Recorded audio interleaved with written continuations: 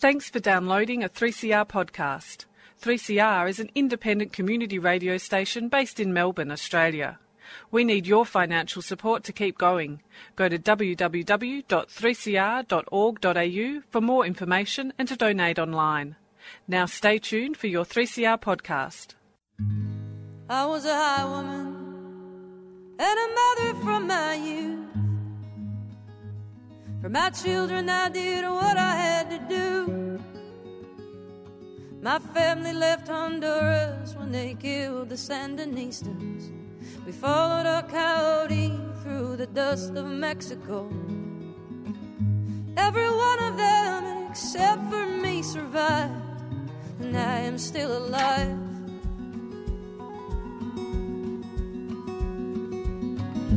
I was a healer, I was gifted as a girl. I laid hands upon the world. Someone saw me sleeping naked in the noon sun. I heard witchcraft in the whispers, and I knew my time had come. The bastards hung me at the Salem gallows hill, but I am living still.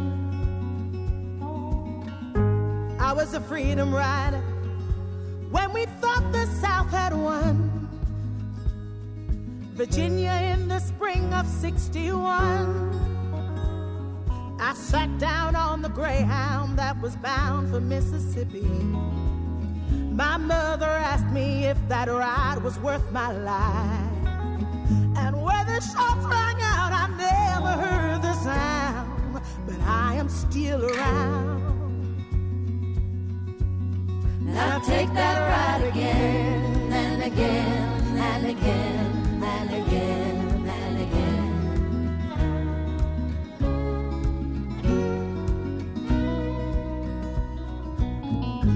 I was a preacher, my heart broke for all the world, but teaching wasn't righteous for a girl. In the summer I was baptized in the mighty Colorado. In the winter I heard the hounds and I knew I had been found. And in my Savior's name I laid my weapons down, but I am still around. We're the highwaymen, we sing a story still untold. We carry the sons you can only hold.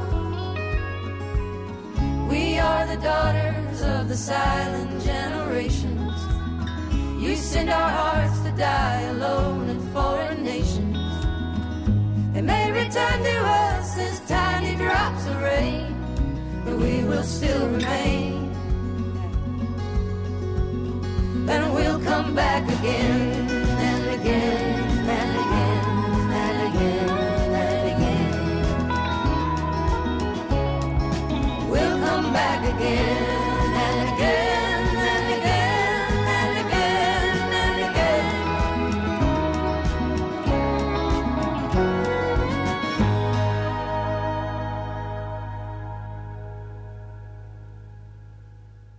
Good afternoon, gentle listeners. Welcome to the Sewer Show on 3CR. End the rot, why not squat the lot?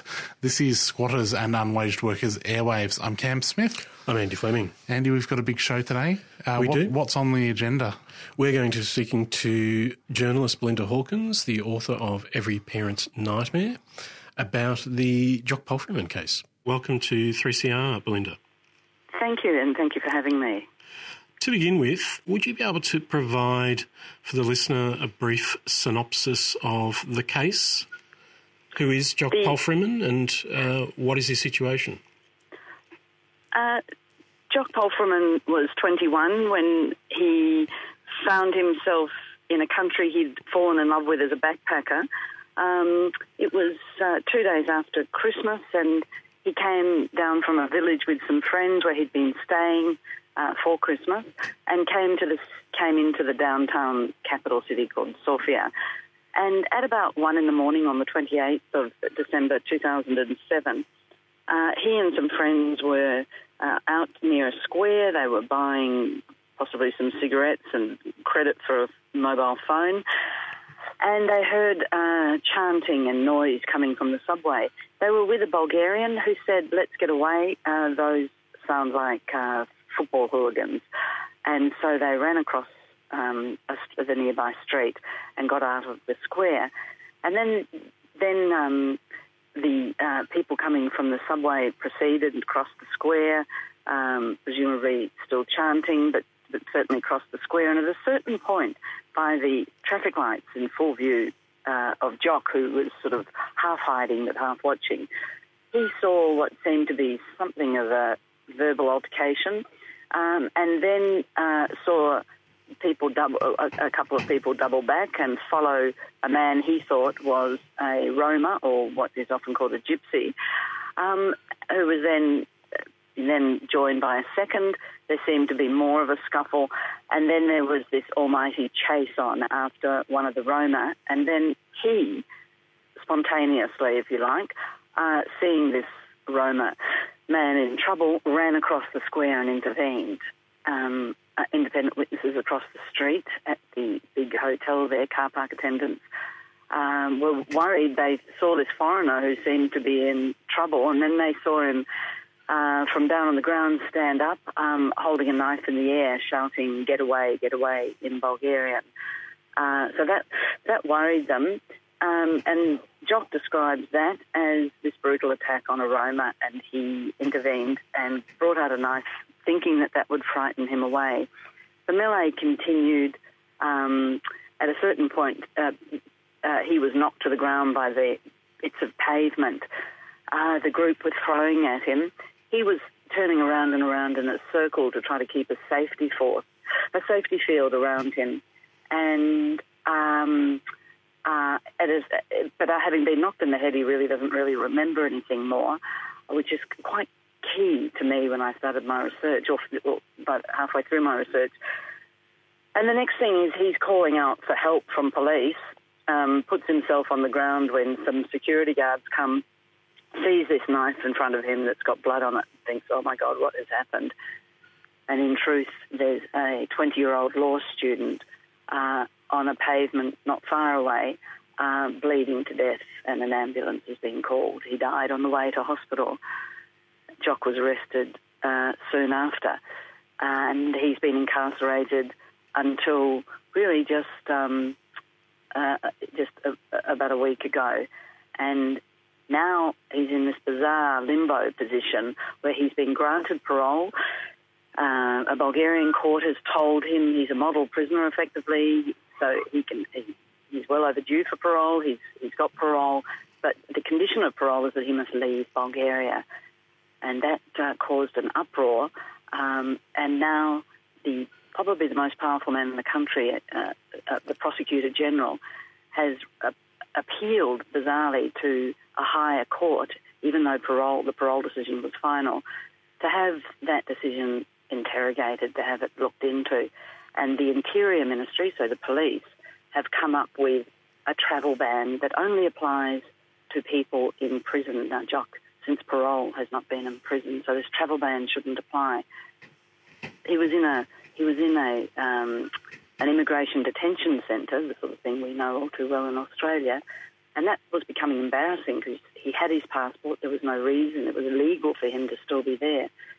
So now the authorities have released him to stay with a friend, but he's still illegally in Bulgaria. He doesn't have a passport on him, so he could be stopped at any moment. And they're still arguing over whether this travel ban and saying they have to wait for this higher court to decide things. So it's become a whole different story now. It's now a story not about Jock. People who would have thought of him as a monster are concerned about his case, because it's now a situation of even ordinary Bulgarians can see they would be affected. That in this case, if he continues to be incarcerated, then it could happen to any of them. The rule book has been thrown out the window, and it's effective anarchy. Authorities are doing whatever they want in order to fulfil this desire to keep him in prison. And so is there any indication at this stage of I understand that a decision has been reserved by the courts and that'll be rendered sometime in the next month or two. Is there any indication at this stage of what they might decide, given these are weighty legal issues? Well, that court doesn't have to look at anything like travel bans. That's a court of administration that would do that. The court that had a hearing day and listened to the prosecutor and all that he had to say, listened to Jock's lawyer and all that he had to say, it has to decide whether this unprecedented approach by the Prosecutor General to have a absolutely final decision questioned, whether there's any merit in questioning it. And when I was in Bulgaria, I just came back from Bulgaria about 10 days ago, and I was astonished there by the level of disquiet among prosecutors, judges and lawyers, not to mention, the random people you talk to in the street, that this unprecedented move at reopening a finalised case, that it's happened, that it's outside their law. If one of the people on the Union of Judges, which got more than 300 judges signing a letter decrying this whole set of events, this board member, so a judge, said if this court passes, the request to have the case interrogated, there will never be a panel of judges ever for anybody, a parole panel of judges, who will look at a case that's in any way controversial. They will just say no. It's not worth their while, because the panel of judges who granted Jock parole have been vilified in a way that Bulgarians haven't seen for at least a very long time, if ever. Their children have been vilified at school, their wives or their husbands have been vilified. There have been big posters put up, death to the head judge of that panel. And what's at the bottom of it, it seems to me, and certainly that's what Bulgarian experts were saying, is a battle royal between the people, judges, lawyers, prosecutors, with politicians even, who want to see Bulgaria's judicial system reformed in line with European Union expectations. And on the other hand, those for whom it's in their interests not to see it reformed, for it to grind along in the kind of just post-communist, transitional, ad hoc basis almost, where business and political interests can be served well by a word in the ear of a judge or a prosecutor. And that's what this is really all about. So Jock has become a lightning rod for a debate that's already been raging in this country. It just happens now that his case is, bizarrely, someone from the other side of the world, is the focal point for those who don't want change and those who do want change. Am I right in thinking that at the moment there are elections due in Bulgaria? Yes. There is a so-called election for the Prosecutor General, who has served 7 years, so 7 years is his sentence. And I think that is tomorrow Bulgarian time, possibly tonight our time. And on the weekend there are municipal elections, so local elections across the country. And there is also a sense that people want to play hardball until after the election, that possibly the court, which is looking at this bizarre request, won't deliver its findings until after this weekend, when the final election is, so that it's not caught up in that kind of politicking that goes on during an election period. So the Prosecutor General who's brought this legal action is seeking re-election?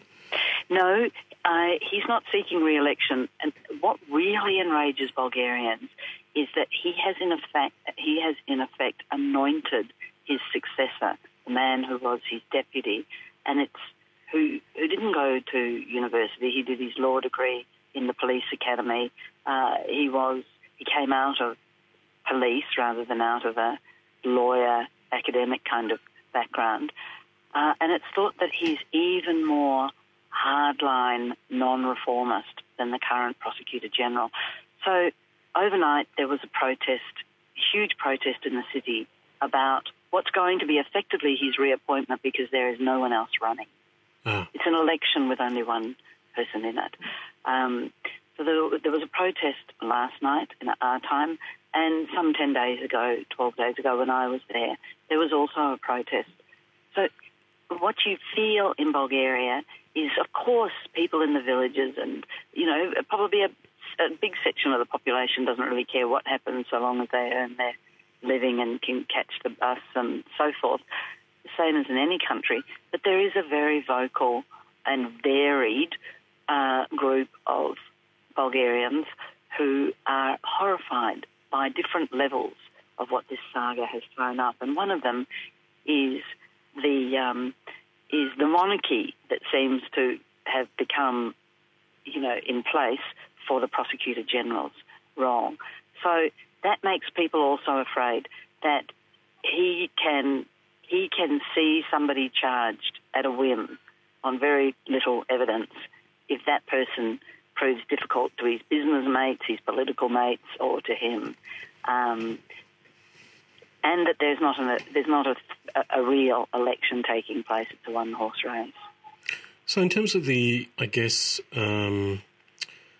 various issues there are to do with the Bulgarian criminal justice system and its ability to conform to EU standards, is that what do you think is the future of the relations between Bulgaria, and the EU? Do you think if there is a political battle going on to reform the system, is your feeling that those reformist elements are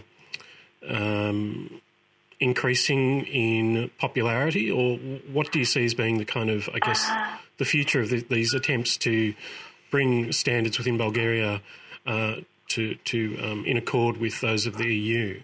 And what does it? Yeah. There are several things going on here.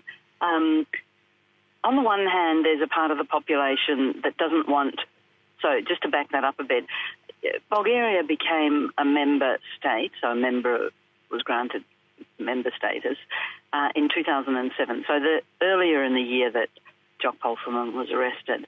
But as a precondition of that, because Europe recognised it had a faltering and faulty justice system, as well as, roads and health and various other things, having come out of being a communist state and gone through that transition period which we've seen so much in Eastern Europe, which sees the evolution of oligarchies and so forth, rather than, real state-run health systems.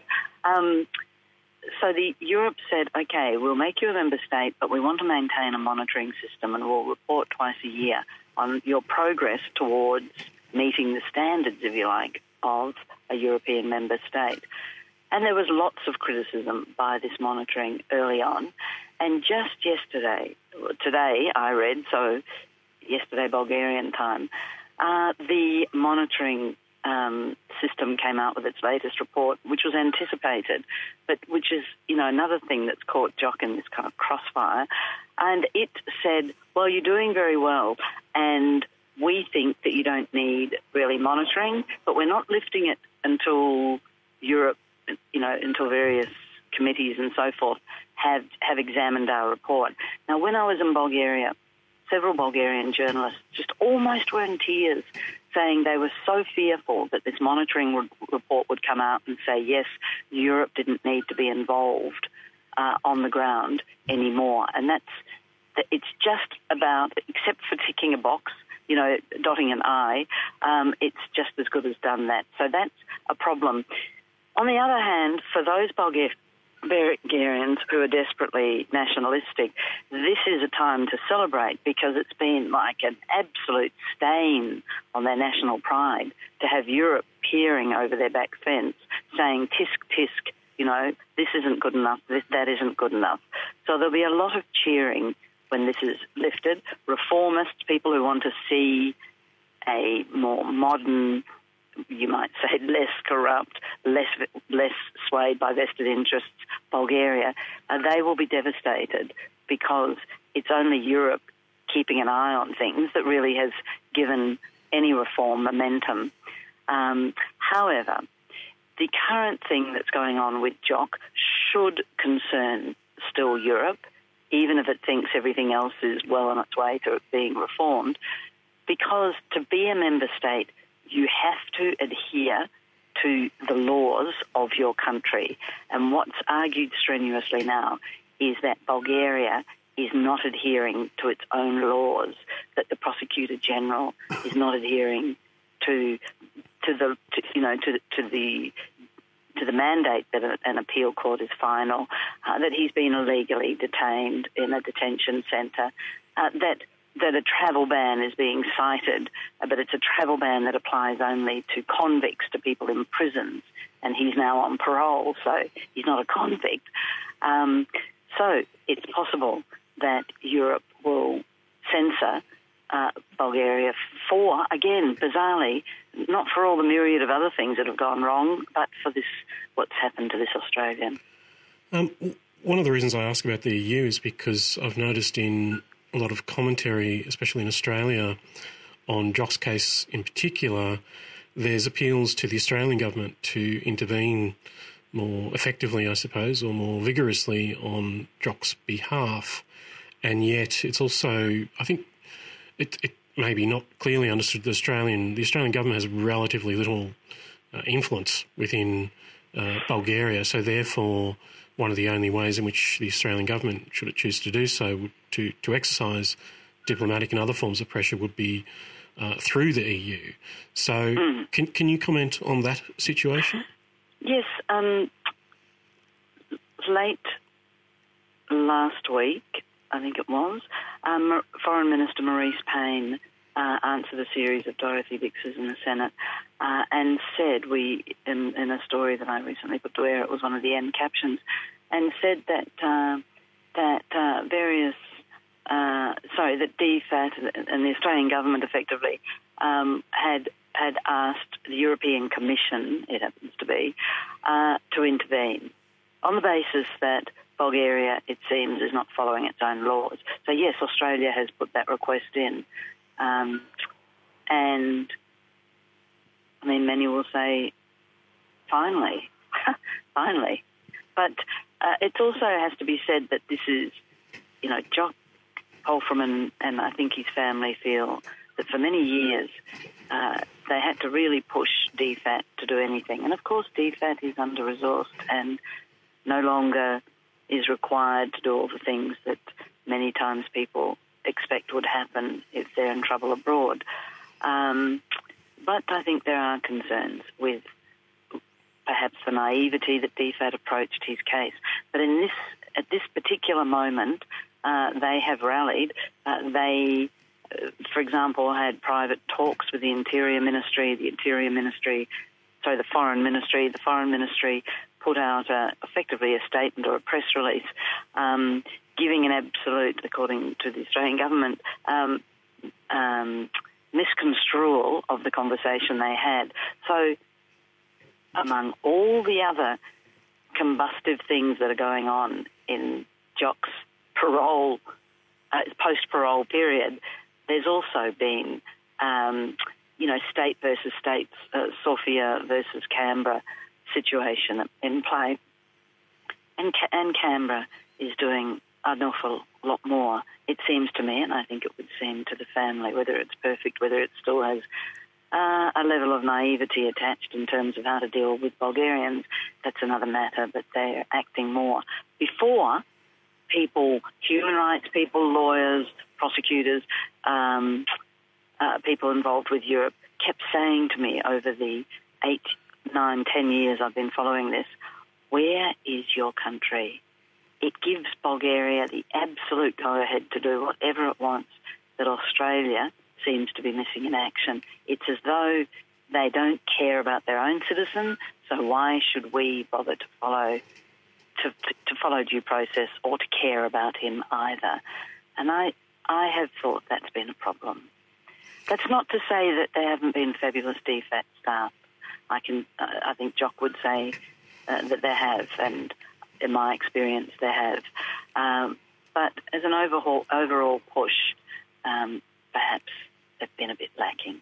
You are listening to 3CR, 8:55am, 3cr.org.au, and on your DAB radio at 3CR Digital. We are currently talking to Belinda Hawkins, a journalist, about the Jock Palfreeman case.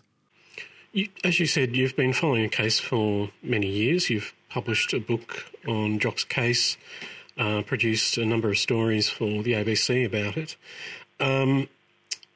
It's been a while, and one of the things, I guess, that struck me in the recent period, certainly since he won his parole, is there seems to be a lot more attention within Australia on his case, and a lot more people expressing sympathy and support. What can you say about, I guess, the last 10 years and how you think the case has been, both how the case has developed, but also the, I guess, reportage on the case, and what's your feeling of the, I guess, popular sentiment in Australia and in Bulgaria? How has that changed, if it has, over time? I'm not sure that popular sentiment in Australia has changed. I think that people follow big gear shifts in news, and when Palfreeman was granted parole, that provoked a lot of interest all of a sudden after years of no one being interested, because I think in my heart of hearts people aren't much interested in someone. Well, he's been found guilty. Maybe he's guilty. Just move on. The tide of what you're interested, washes over this case of Palfreeman that might have been convicted wrongly. But when a parole court said, your time in Bulgaria is finished, you must leave now, you're paroled, people, every television station certainly, sent people to Sofia, and it became a story. Has it changed people's opinion of the original conviction? I'm not sure that it has in Australia. Certainly it's changed people's sense of, what's going on in Bulgaria, and people, although they find it confusing, would say this is not right. Even Bulgarians say it's not right. In Bulgaria, though, again, one doesn't know what the broad population is. I've never seen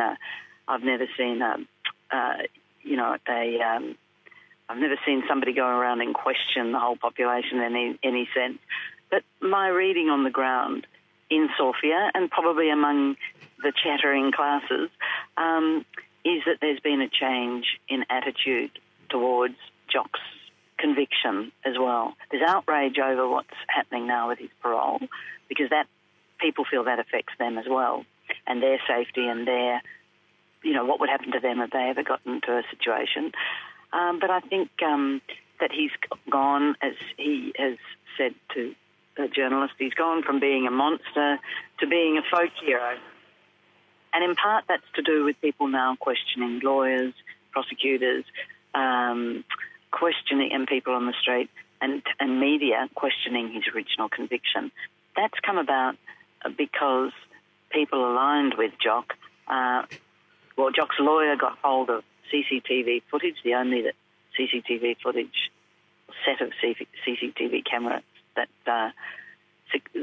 survived the original investigation, and probably Jock's lawyer, but anyway, certainly people associated with them, put it on YouTube.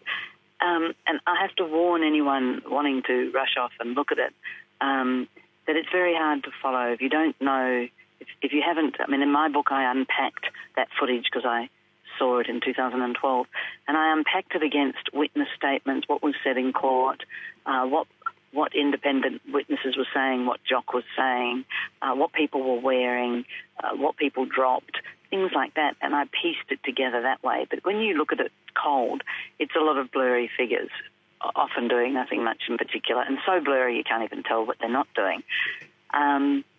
but it's telling footage, and people associated with Palfreeman put out an annotated version of it, which was much more helpful for them, but that was in Cyrillic, so I suppose that doesn't really help English-speaking people. Very quickly, the other side, people associated or sympathetic to the young man who died, put out the same footage with writing, I must say, all over some of the key moments in it, however hard it is to see them. And it basically, I watched that and had it translated, fascinated to see how they would explain this footage and how they would continue to say that Jock had not been provoked. And they say, look at his haircut and look at a badge that he's wearing. He's an anarchist. He's a bad boy. It was a Lindy Chamberlain reaction. That leads me to my next question. Well, it's actually twofold. One is that it's not, I guess, what might otherwise be regarded as a straightforward murder case. There's a political dimension, and that political dimension enters into the case, on the one hand, because Jock was coming to the assistance of Roma, who constitute, as I understand it, a despised minority within Bulgaria. And also there's a question over both what occurred on the night and who was responsible, and the subsequent political and other campaigning around the case in terms of the presence or the influence of the far right in Bulgaria. And it seems to me that, the general political circumstances have changed somewhat over the past 10 years, where I think most people would agree, for example, that there is a far right within Europe and Eastern Europe, that it's re-emerging with some vigour, and along with that there has been various forms of opposition to it. And when Jock is described as an anarchist or a communist or an anti-fascist or something of that sort, of the left, it points to there being other kinds of political battles that are going on in Bulgaria and elsewhere. So my question is, on the one hand, can you comment on the situation of the Roma in Bulgaria and anti-Roma sentiment? And on the other, how does this case, and how is it read in terms of the battle between the far right and the far left and those sorts of political questions? Well, ever since I started going to Bulgaria in early 2009, and I've written about this as well, it's clear to anyone who walks into the country that that Roma are poor, are vilified. There's a fear of them as pickpockets, which, may be valid, may not be valid always. It's an extreme, it's akin to often how Australians perhaps view Indigenous people. I hate to say that, or Sudanese people. But it's been entrenched for years and years and years, decades and centuries. So it's a very strong view. I remember going to, and I write about this in my book, going to talk to the bail judge from soon after Jock was arrested, and she said, absolutely on the record, she said, and he was saying he went to. His defence is ridiculous. His version of events is ridiculous. For example, he said he was going to defend a Roma. Who goes to defend a Roma? There is that attitude in that country, and as there would be possibly in other countries. So yes, when Jock was arrested, he was A, foreigner, B, there was a young Bulgarian dead.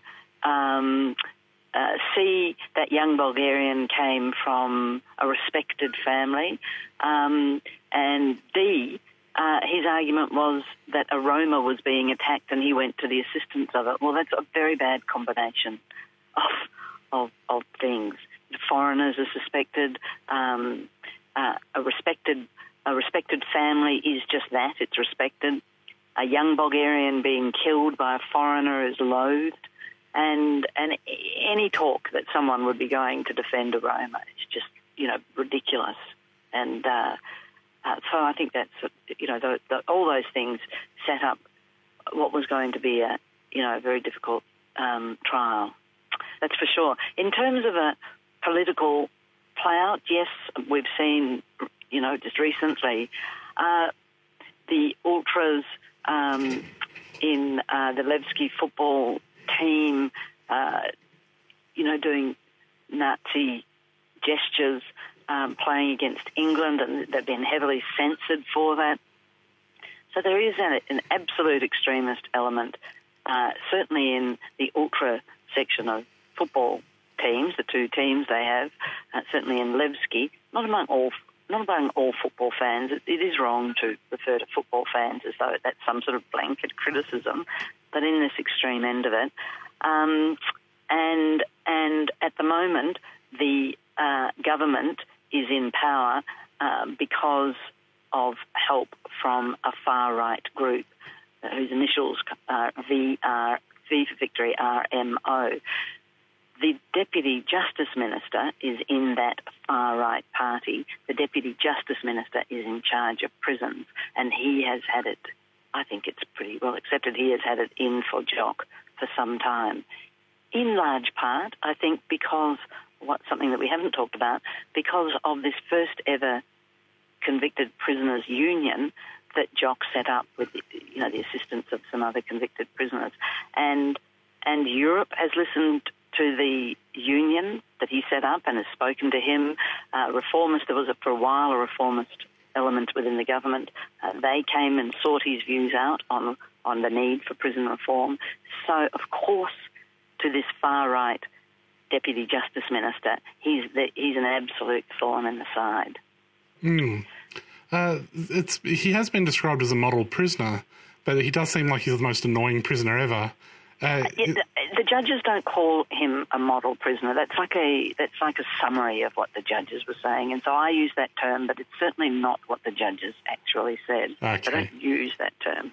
Because it seems like you might want to parole him just to get him out of the system. Who knows what the judges exactly were looking at? But in July, Jock applied for parole consideration, and the court dismissed that application.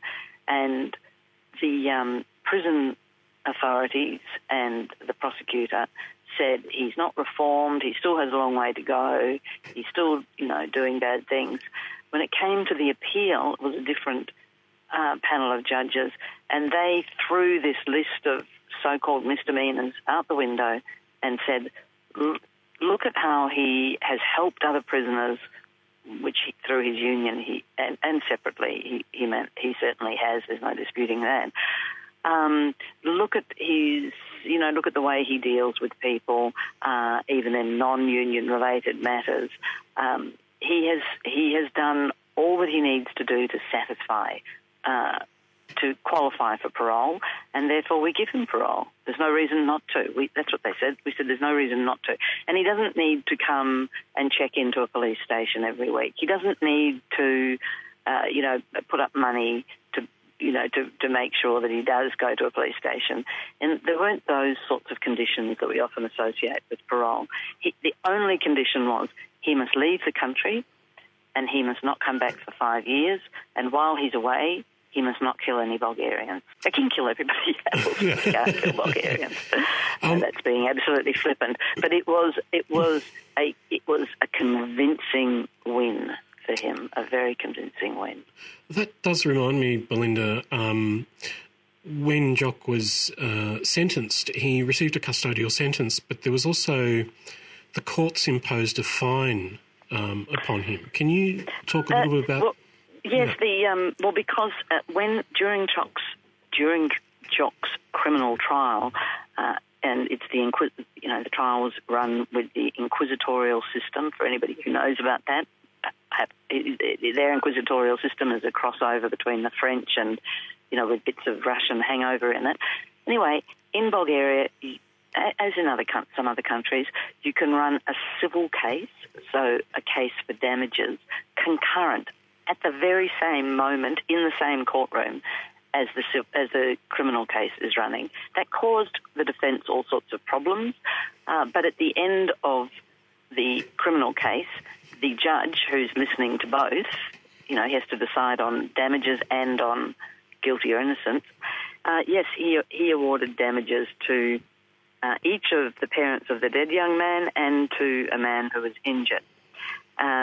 Every year that amount goes up. There were also court fees that Jock was required to pay. Every year the amount went up. At a certain point, though, I think at 10 years, the need to pay the court fees was annulled. It just runs out. It expires. But the damages conceivably were still accruing, and people have variously estimated that to be now worth around between $800,000 and $1 million. The appeal parole court, so the one that granted him parole, one of the things they absolutely stipulated was that Jock has been a prisoner for the last almost 12 years. He hasn't had the capacity to earn an income. He can't possibly be expected to have this amount of money. When he did have money, and that's another story, that money went to one of the civil claimants, one of the victims, and that shows that he was always willing to pay the money. But we are not going to make payment of the damages awarded against him a condition of him leaving the country, a condition of parole. So he does not, and this has to be, I can't stress it enough, because people get slightly, I think, confused talking about, what they call blood money, compensation, whatever you want to call it. He does not, the court mandated that he is not required to pay that in order to be paroled and in order to leave the country. So there's nothing he has to pay.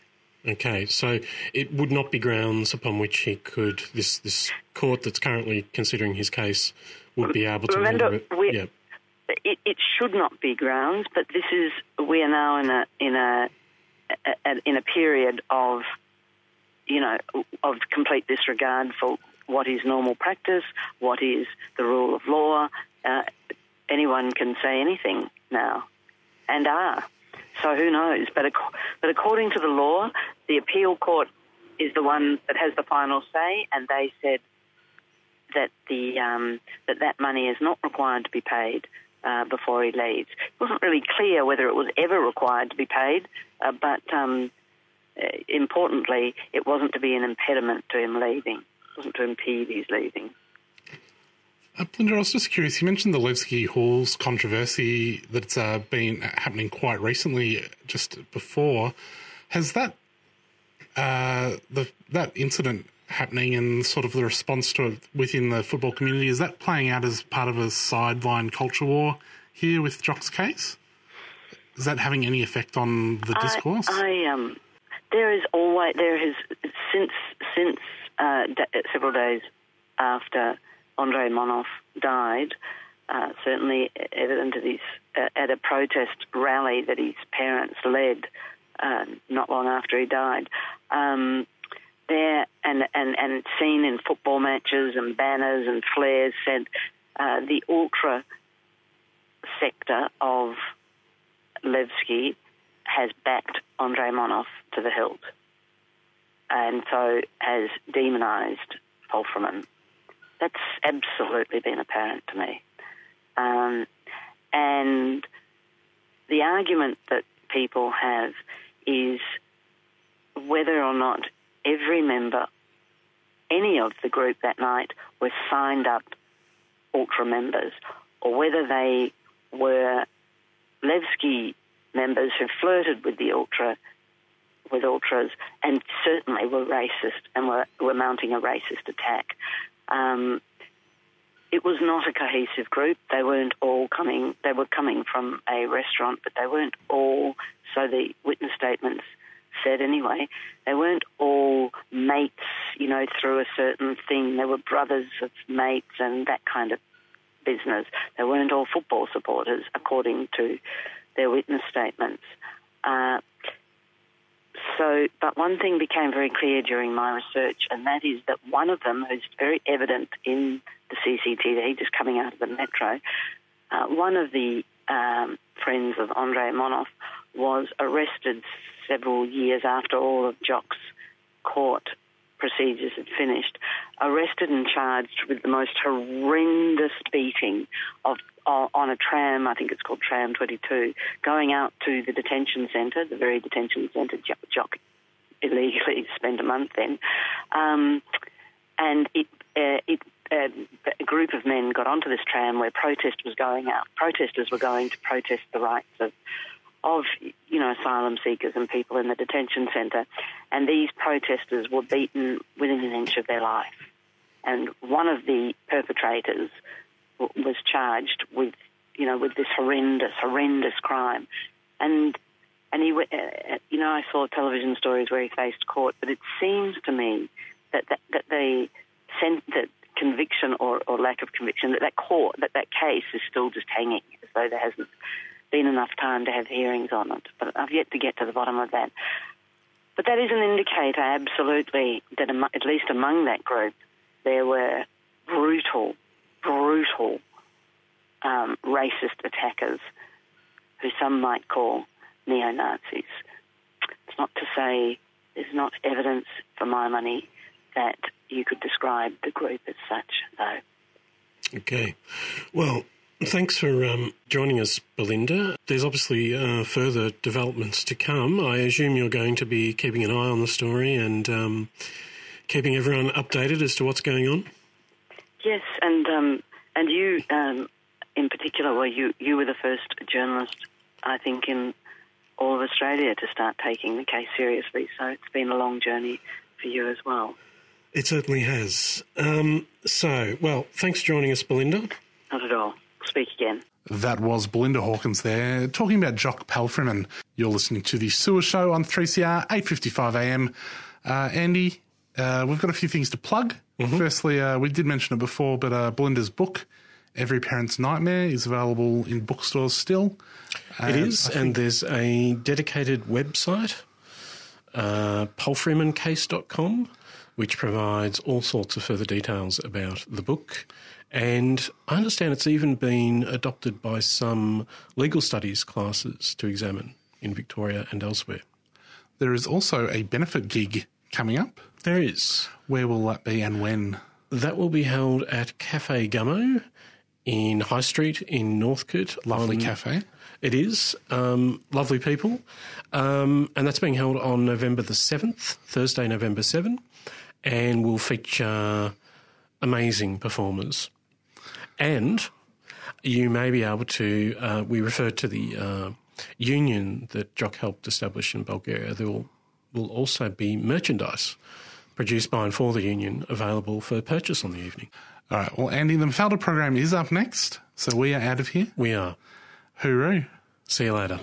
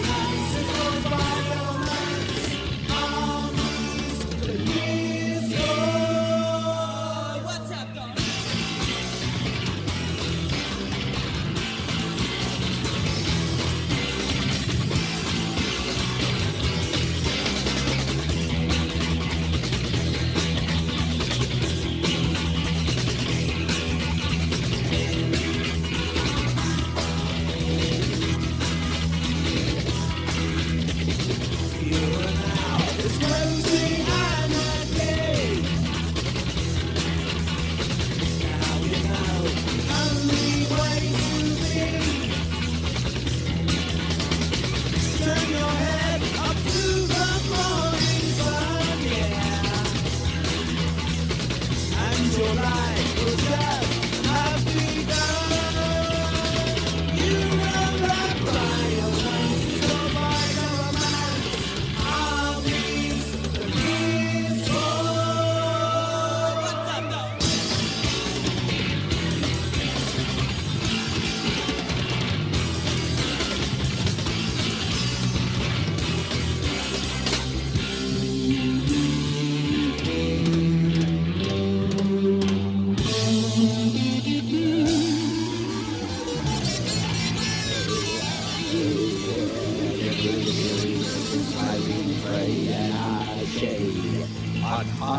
frequently break the brainwaves, penetrating deeply into your gallbladder.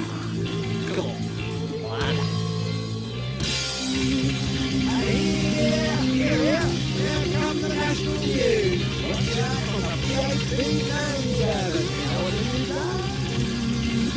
fascism, communism, capitalism, socialism are obsolete. Watch out, you rich kids! The foreign spirit are coming to inherit our bodies. Please. Watch out, you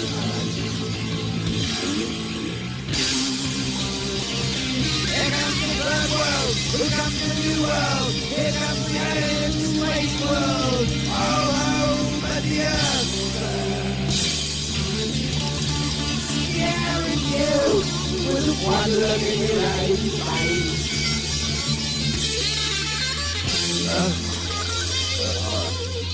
You know, Thailand isn't easy, so you better make it with floating, free, and Hashay.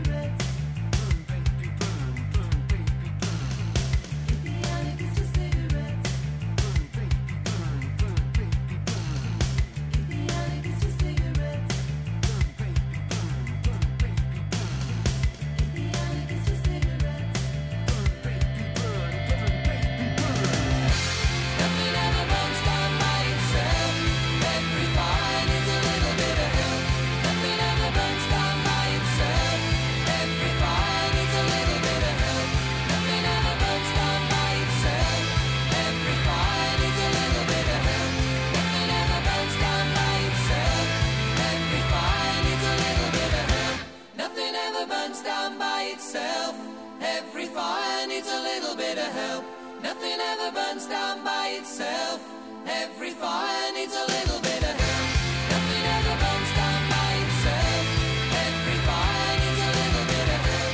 Nothing ever burns down by itself. Every fire needs a little bit of help. Nothing ever burns down by itself. Every fire needs a little bit of help. Nothing ever burns down by itself. Every fire needs a little bit of help.